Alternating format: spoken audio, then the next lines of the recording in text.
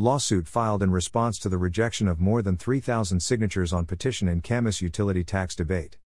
Hearing to be held March 2 at the Skamania County Courthouse. By Leah Anaya for Clark County Today.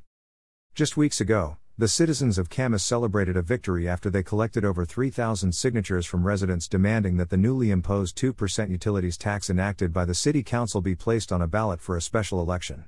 Now, the City of Camas and Clark County have both rejected those signatures connected to Referendum 1 due to a technicality that advocates say was not clearly communicated to them at the time of submission.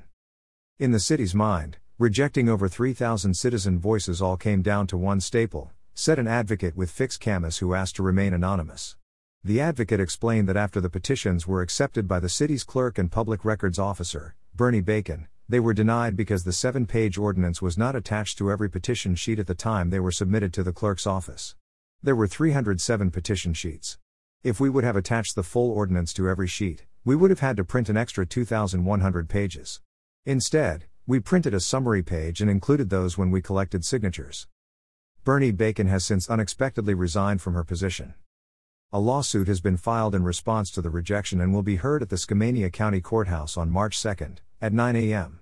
The intent of the lawsuit is to force Clark County and the City of Camas to verify the 3,160 signatures which were collected during the 30-day window as stated by law. The members of the Camas City Council also voted in January to revisit the issue of the tax after overwhelming opposition. However, that can't happen until a replacement for Council member Greg Anderson, who also unexpectedly resigned after his vote in favor of the utility tax, is appointed. The Council has indicated that will take place on February 17. In addition to the added utility tax, which is projected to bring in about $1 million to the city, a $30 million capital bond will also be on the August ballot to replace firehouses. At the January 17 City Council meeting, Council member Leslie Llewellyn said, "We are talking about $1 million over the course of 2 years. Is that where we want to hang our hat, when we have a $30 million bond coming up and some other big-ticket items?"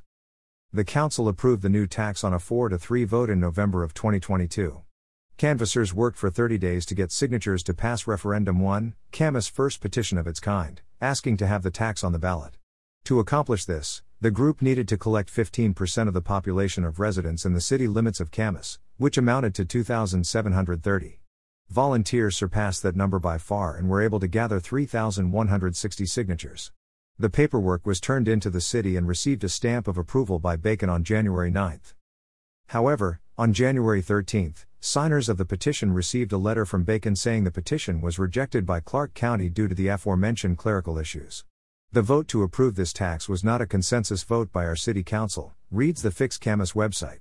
The 4-3 split vote was made after many Camasonians from all walks of life came to the table, unified in opposition and delivering testimony about the impact this tax will have on them.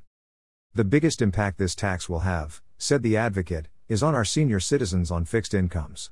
They can't afford this added tax.